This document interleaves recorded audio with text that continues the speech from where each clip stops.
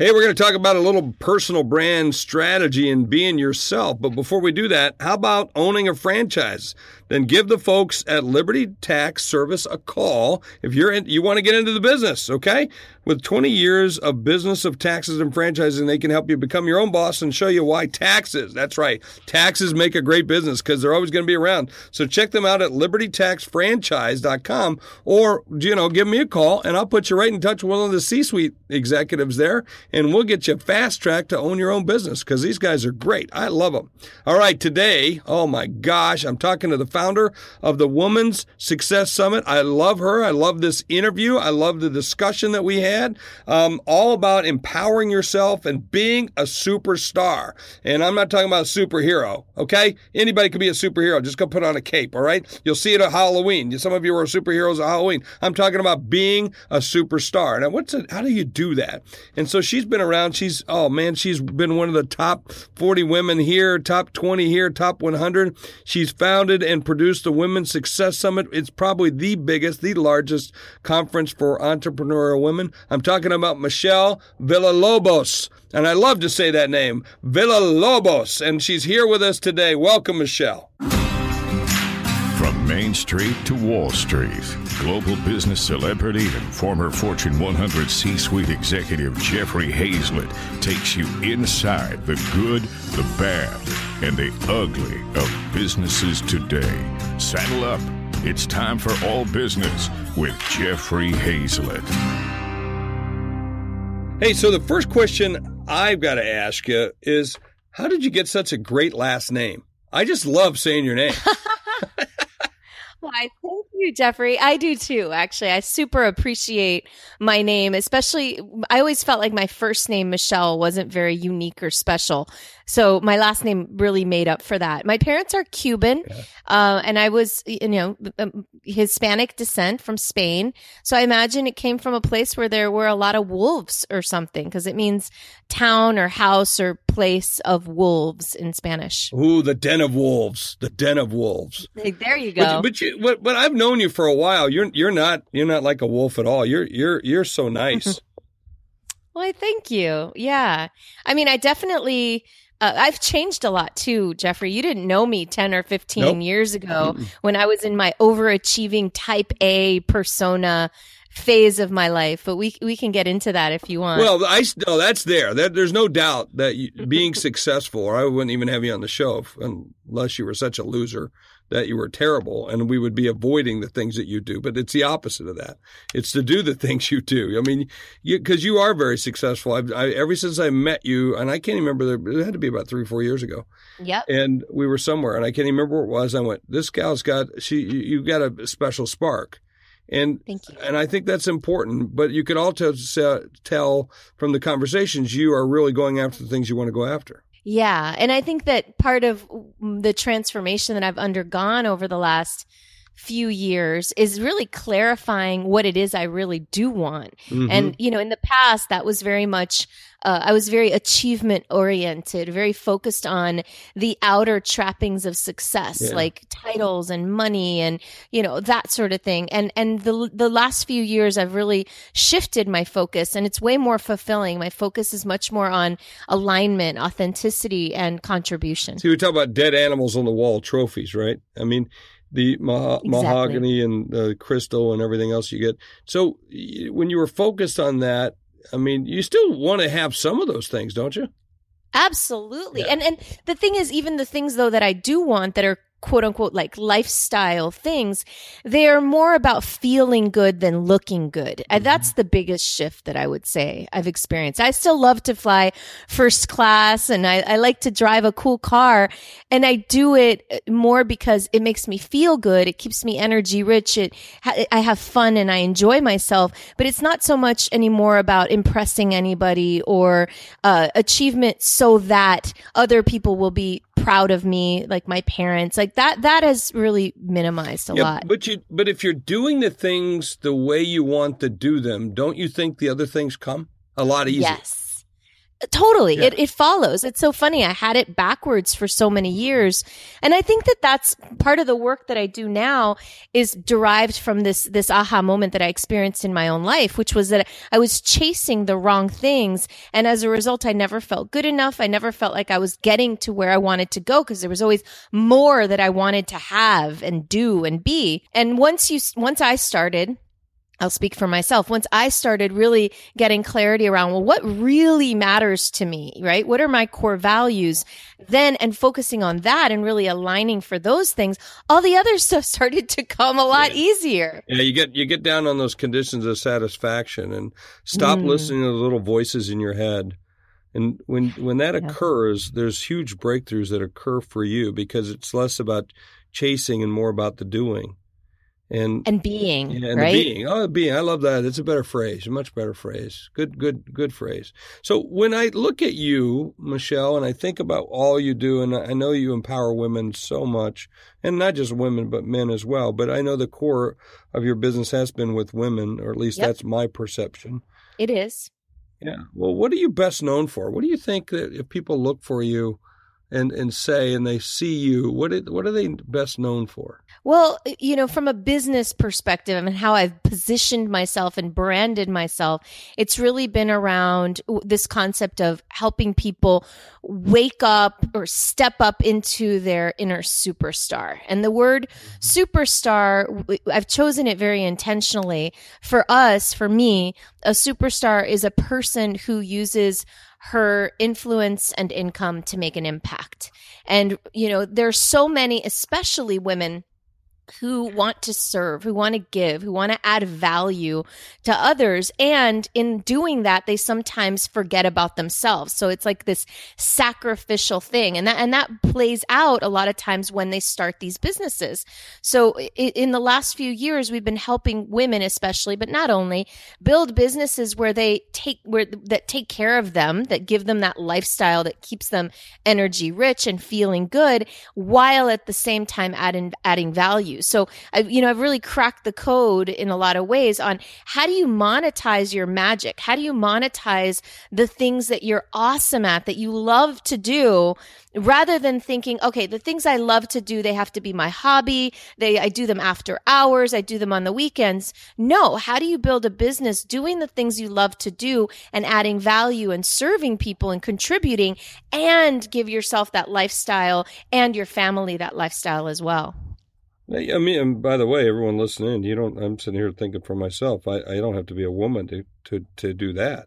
Exactly, which is why we've broadened our focus from women to now this concept in the last couple years, 3 years, of superstars, right? Anybody can be a superstar. Anybody can build a business around their unique magic, monetize that while adding value to others and living a really fun, fulfilling life. And you and I talked about this as you were putting the superstar piece together, because we talked about different words and that's right. different ways of meanings, and you came to this great realization of superstar. And I like that, not superhero, because hero means you got to be beyond human, and this is more personal. This is you can do anything and be the best at it and be a star at it, which I like. I like that concept. Yeah, and the thing about it is that there was always this belief that I had this limiting belief, really, that one person couldn't make that big of a difference, or at least I couldn't be that one person, that other people maybe, but not me. And so part of this whole messaging too is like normal, ordinary people throughout history have made a difference over and over and over again.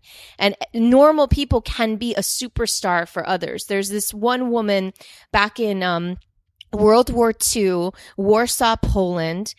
There's a movie about her, and you've probably never heard of her. Very few people have. Her name was Irene Sendlerova. And they shortened it in the movie to Irene Sendler. And this woman was a social worker in Warsaw when the Nazis were just starting to round up the Jews from the Jewish ghetto, as they called it. And they were rounding them up and sending them off to these concentration camps. And she realized what was happening because it wasn't like officially announced. And she, little by little, she got parents to trust her and give her their children, their babies. And she would put these babies in wheelbarrows and toolboxes, in backs of trucks, underneath laundry. And she spirited out 2,500 children and saved them from death from the Jewish ghetto back in World War II. This was a normal woman who'd never done anything like this in her life. And she saved the lives of these 2,500 children, who, of course, went on to have children and children's children and all of that. So she changed the world. She literally changed the course of history through this act of heroism, yes. But she was not a superhero. She was a normal human being. That's a superstar. Why'd you have to go make me cry on my own show?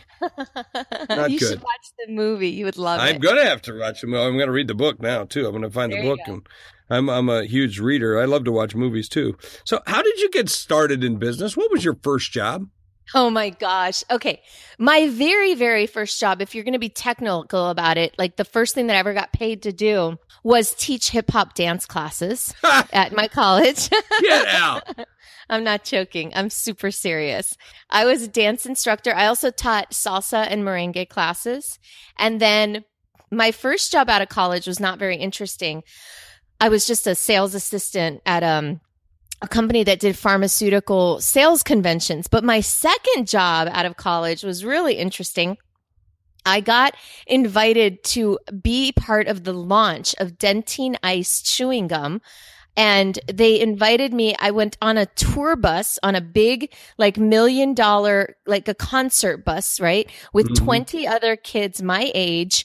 And we traveled around the country. We did 48 cities in 60 days. And we handed out packets of sample chewing gum. We handed out 6.5 million samples of Dentyne Ice chewing gum in 2 months. Which is a lot of gum. You got paid to chew gum. Basically. Yeah, and walk at the same time. That was cool. That's cool. Well, I mean, did you have a job back in high school or junior high or when you were younger? No, I grew up in the Dominican Republic, and that just wasn't a thing that kids did. Mm-mm. So did your parents migrate there from Cuba to there? Kind of, sort of. So my parents, it's interesting because I see this very much as part of my story. As you might imagine, my dad is Cuban. So when he was younger, his family was very, very wealthy. They lived in Camagüey, Cuba. My dad's grandfather had been the mayor of the town, and, you know, they were established wealthy, landowners. They had tanneries of leather tanneries. And so my dad was sent off to boarding school because he was, this niño consentido, a spoiled child. Mm-hmm. And so they sent him off to Maine to study when he was about 15 or so. What did they tick him? Did he tick someone off? I mean, no offense to the people in Maine, but I mean, all the way from Cuba. All right, you I know. A lot of sunshine. You're going to frickin' Maine, okay? You know what? I never thought of that. Like, that's really true. Holy crap. That's like Siberia sometimes in the wintertime. Exactly. Well, my poor dad. Well, anyway, he went off to Berwick. He loved it, actually, from what I understand. He had to be the only Cuban in Maine. Oh, for sure. I just had somebody from our office in New York relocate to Sioux Falls, and she's Puerto Rican. I said, you just doubled the population of South Dakota. And she goes, no, I didn't. I go, yeah, you did. There's just one other Puerto Rican in the entire state. So it's been hilarious. Oh, exactly. God. So my dad was probably the only Cuban in Maine. And when Castro came to power, with the revolution, my dad got stuck in the United States and my grandparents got stuck in Cuba. So my dad didn't see his parents again for 10 years. Wow. And by the time he did see them again, not only had they aged considerably but they had lost everything. Everything had been taken away. So they went into major poverty. I mean, they came to the United States with nothing. And so my dad's experience of life and career and work and money is you can have everything and it can be gone in a moment. And so there was a lot of that sort of fear and scarcity around money and career. Like for me, what they always wanted for me was safety and security. And I was not born for that. I was born, to be a superstar, right? From the time I was a little kid. And so from that time, it's always been it was always this challenge, like, follow this path. It's safe. It's normal. Get a job, go to a good school. And on my side, I always wanted to do something bigger, something more interesting, something more fun. So it's interesting to listen to you. Have you always been as self-assured as you come across in your own voice and the way you present yourself? No, at all, actually. It's funny that you even say that because it's taken a few years to get back to this. I think this is my natural. This is the authentic me. This is the real me, the fully self-expressed me, or the almost getting to be fully self-expressed. But no, we moved around so much when I was a kid. And when we moved to the Dominican Republic when I was 12, I really retreated into a shell because I didn't speak the language and I didn't fit in. When I got to the Dominican Republic, I got made fun of mercilessly. You know, my classmates, they Where did you move from? Maine or where's? No, we lived in Colorado until I was 10. And then we moved from Colorado to Miami for 2 school years. And then I came to the Dominican Republic. Got it. Because I've seen you in Colorado. You've had some events in Colorado a lot. Now that makes sense why you go back. I love Colorado. So this is another kind of funny story. My parents one day, I lived in Colorado for 5 years. I was a total gringa. I didn't speak Spanish anymore. I totally fit in there. I was popular in the 4th grade, you know, and then we went away for summer vacation, and about a week before we were supposed to go back and I was supposed to start school again, my parents sat me down and said, you're going to start school here instead. So it's kind of a culture shock, Colorado, Miami. And then 2 years later, kind of the same story. We moved to the Dominican Republic, and there it just was a huge culture shock. What did your dad do? I'm curious to know what your dad did. He's an entrepreneur. Mm-hmm. He basically was an independent consultant, and he would go wherever the gigs were. And then at one point, one of his old clients decided to start this company in the DR when they opened up all the free zones down there, a manufacturing company. So they made pants, they made Levi's Dockers, and you know, that sort of thing down in the DR. And my dad managed all the operations. My dad and I are pretty much opposites. You know, I'm this star profile. My dad is very methodical, analytical, you know, very, very different from me. And we get along great. Yeah, but I almost sound like I was going to ask you who you took after the most. I was going to say it sounds like your dad. I took after him a lot. I mean, I almost studied engineering, but he didn't want me to do that. He said it was no career for a girl. But I studied math. I almost majored in math, actually. I take a lot after him. And then I also, I have a lot of my mother as well. She's very verbal, very eloquent. I used to say it sounds like she ate a dictionary, because she knows every word. So you said something, and I want to pick up on it, and I don't want to delve too much in your personal side, but you had it, then you lost it, and now you got it back again? Yeah. Well, what is that? Why? What caused that? Okay, so I think what happened was, as a lot of us can probably relate, I moved to the DR and I went inward because I felt like I didn't fit in. I didn't speak the language. I didn't, I just felt really self-conscious for all those years. A duck out of water, in essence. I mean, you really totally. Yeah. Completely. Are you American? Are you Puerto Rican? Yeah. Are you, Hispanic? Or whatever. Exactly. Although Puerto Rican doesn't Cuban, figure in, but Cuban. You got it. You know right, it. Yeah. Sorry. Wrong country. Sorry. It's the same thing, right? I'm not saying that because I'm not going to get the letters. Okay. No, I'm just kidding. I'm kidding. So that happened, and then I kind of started to fit in, and then it was time to go to college. So you're going to love this one. I went up to New Hampshire. I went to Dartmouth College. God. I know. I don't know what I was thinking. And that was part of it. Like, Jeffrey, I lost who I was. Like, I didn't ever have like a true north. I was always trying to define myself by who I was around and where I was and who I was with. And I spent a lot of time. I realized this later in life. Actually, this aha moment I had just recently, that wherever we would move, I tended to find the popular girl and befriend her and become sort of her number 2. That was my strategy. But you're clearly a number 1. Well, and I sort of had to come to terms with that. I had to consciously decide, like, I am good enough. I can be on my own, and I don't have to. And it was as recently as 5 years ago that I had a business partner, and I felt like I was losing myself in that partnership. And I don't blame anybody else. It was all coming from inside of me. So, it's interesting. You say this, by the way, it's kind of interesting. You go to the extremes too. at least my observation, I mean, you go all the way to New Hampshire, all opposite of Dominican Republic. It's kind of interesting to see that in order to find yourself. And I think people do that where they you almost act out sometimes. Yeah. Right? Yeah. From who you are to get to sure. where you need to go, which is sometimes a bad journey. I want to ask you this because I think you help so many women, and this story helps a lot of women. The other day I was on the plane and I see this posting by someone who I don't really know, but she's in the entertainment industry, and she posted something that sounded like a suicide. And I immediately jumped on it and I IM'd her, instant messenger on Facebook. I said, hey, I actually called her, you really don't know me. Why? I do what you say you're about to do. And so I talked to her for hours and I wouldn't get off the IM. In fact, I took a later flight until she told me she was safe. But what bothers me, and I saw another woman this year who actually committed suicide and wrote her note on Facebook, and she's in the entertainment industry as well. And I just wonder what we can do to help people find themselves. Oh boy, that is that is the question, Jeffrey. I mean, that is the question. I mean, for me, what I found was I went all over. I did the Denti Nice trip, and then I moved to Boston, and then I tried Miami, and then I moved to Colorado, and I went on a road trip for 9 months. Like all this trying to quote unquote find myself externally.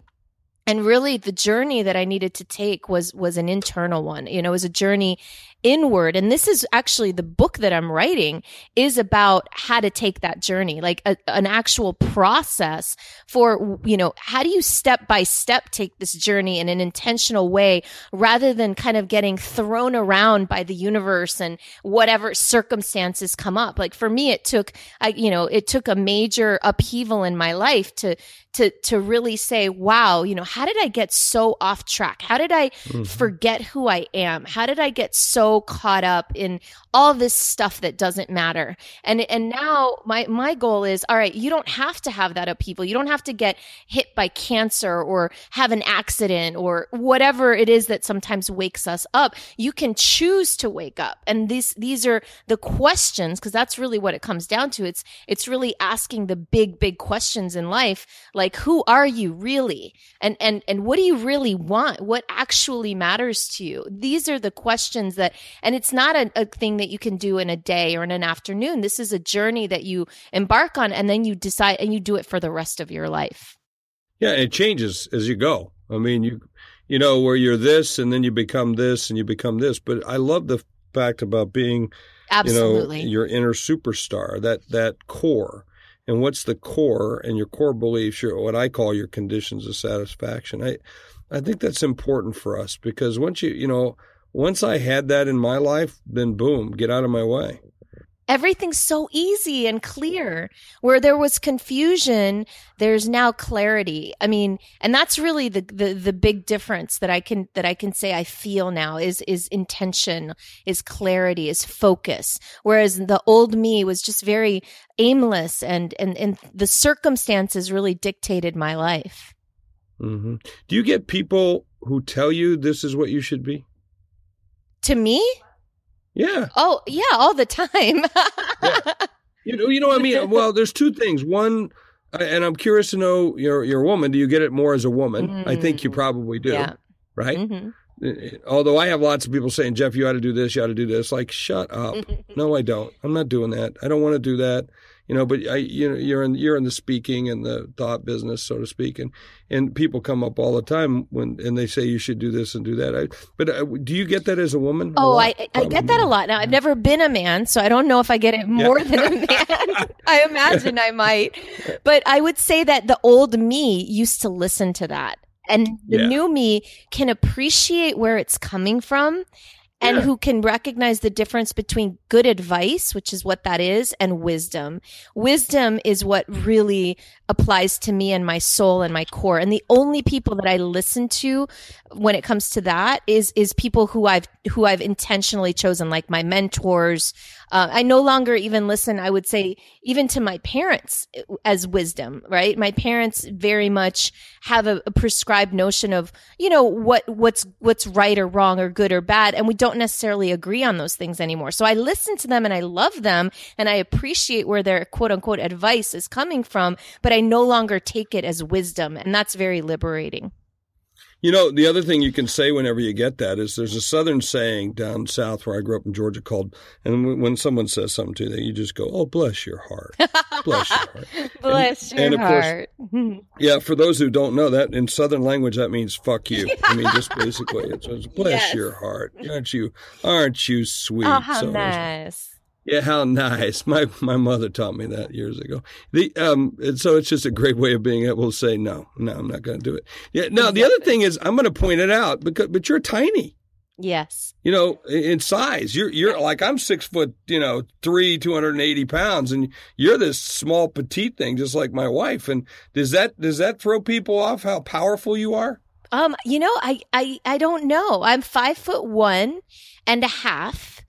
And I wear, 5-6 inch heels, and I put my hair is pretty big, and so I give your hair's big. That's it. You got that good hair. You got that good hair. I give myself at least an additional, I think, 6 inches between those two. So I definitely present bigger than I am physically. No, you present as big as me. You know what I mean? No, I never knew I was big for years until I was playing rugby at a pretty high level, and one day I saw a team picture, and I go, "Who's that big guy in the back?" And I looked, and it was me. And that was my first realization. I was about 29 years old. Oh, wow. Before I realized, holy moly, I'm a big guy. Well, and I've read, I don't remember which book this was, one of those like Malcolm Gladwell type books where it talks about the fact that tall people, bigger people are more confident. People look up to them more. Like they have all these benefits. But, and I would say maybe if I were in corporate America, Jeff, maybe if I were doing what you do, it would have been, more noticeable. But I've never felt hampered by my size, and I feel like I said, I present bigger than that because of my personality and some tricks of the trade. Yeah. How tall do you think you really are? Yeah, I think I show up like about 5'8" or so. So I'm kind of curious, what's your management style? I would say, because you got people work for you. How do you manage? I mean, what's your management style? Is it really hands-on? No, I was about to say, I'm working on that. That's an interesting question because right now I'm being intentional about what I want my style to be. I want it to be loving, first of all, which is a word we don't, hear a lot in business, but I found that it adds a lot in my business relationships is to approach them with love and understanding. So that's my intention. And I want to be hands off. I want to have a team that's proactive and that makes decisions. And, I don't want people looking to me for answers. I would like them to look to me for leadership on our North Star, on our vision, on our values, but not necessarily on our project management type of stuff. Yeah, I have a saying in the company now that I will not do the work of my very talented, motivated, smart, and occasionally good-looking team. That's great. That's a great way to put it. And my team is getting used to it. In the old days, the older me or was more hands-on, more prescriptive. And now the idea is, well, what do you think? You know how to make this decision. You don't need me. Yeah, my first take is to go do it myself always, right? Uh-huh. Yeah, but that's a recipe for staying small, and you obviously are not small. Well, what's the next big thing for you? Well, we are, I just launched my podcast. I mean, that is the big thing. Oh, right that's now. True. Yeah, you got the podcast on C-Suite Radio. Yes. It's awesome, by the way. Thank You're doing great with it. Go ahead. Sorry. You're just you're crushing it. It's just great. It's good to see. I'm excited. The podcast is my joy. It's really, I found an outlet for my creativity, and I'm just enjoying it so much. And because of that, I think that people can feel that, and it's showing in the comments and the reviews and the ratings that we're receiving. So that's the big project. And the next one is the book to go along with it. It's time to put to book number one, right? Because my vision is, books for the rest of my life. Well, I don't always interview other podcast hosts, but I wanted to interview you because I love being around you. I love your energy, and you're just a genuinely good person, which is really cool. And I love that you're really helping people. A little bit, I got to tell you, sometimes I look at it and say, oh, somebody's going to find their inner superstar. Oh my God. I'm going to knock myself up the head talking about that. But, what I like about you is that it's so genuine. It's so genuine and so real, and I just thought that I said to the team, I said, well, we got to have her on the show because it's just so good. Thank you.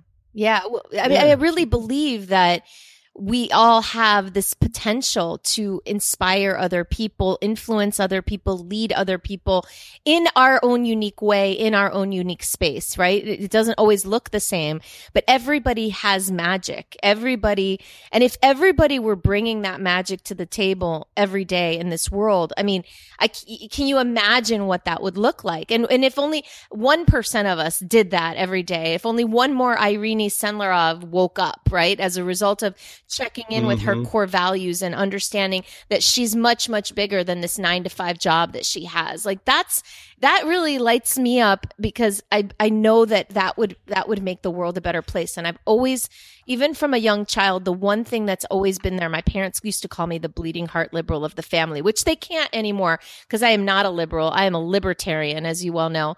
But they always called me that because I always wanted to save people. Always wanted to save the world. I wanted to fix the problems. And I believe that the best. Yeah, but what's wrong with that? What's wrong with that? I don't know, right? I don't know. But the point is, I think that the way to do that is for each person to wake up and fix the problem that's most important to them.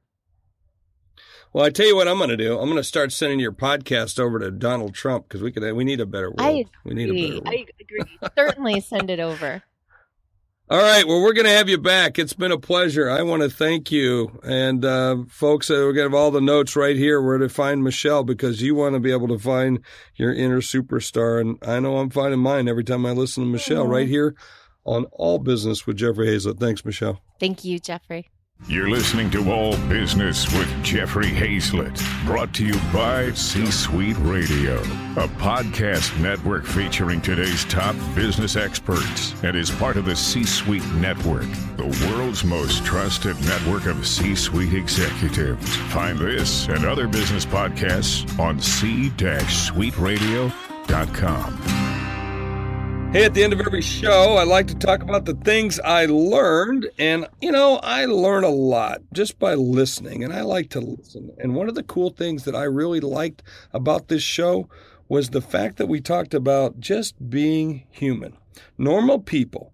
And I love the term inner superstar versus being a superhero. I talked about that at the beginning of the show, but really about anyone can be a superstar. Right? Can't always be a superhero, all right? But you can be a superstar, and doing lots of things over your life makes you a hero, okay? So don't forget that. And you can be a hero eventually, but first you got to become your own superstar. And I really like that, just normal people being better humans. And that's what I learned today. And sometimes I think it's important for us to think back and just look at ourselves inward and say, what are our own conditions of satisfaction? And I thought today was a great job. And Michelle Villalobos, one of the best. By the way, if you're a woman and you're looking to do a great conference, make sure you check her out at the Women's Success Summit.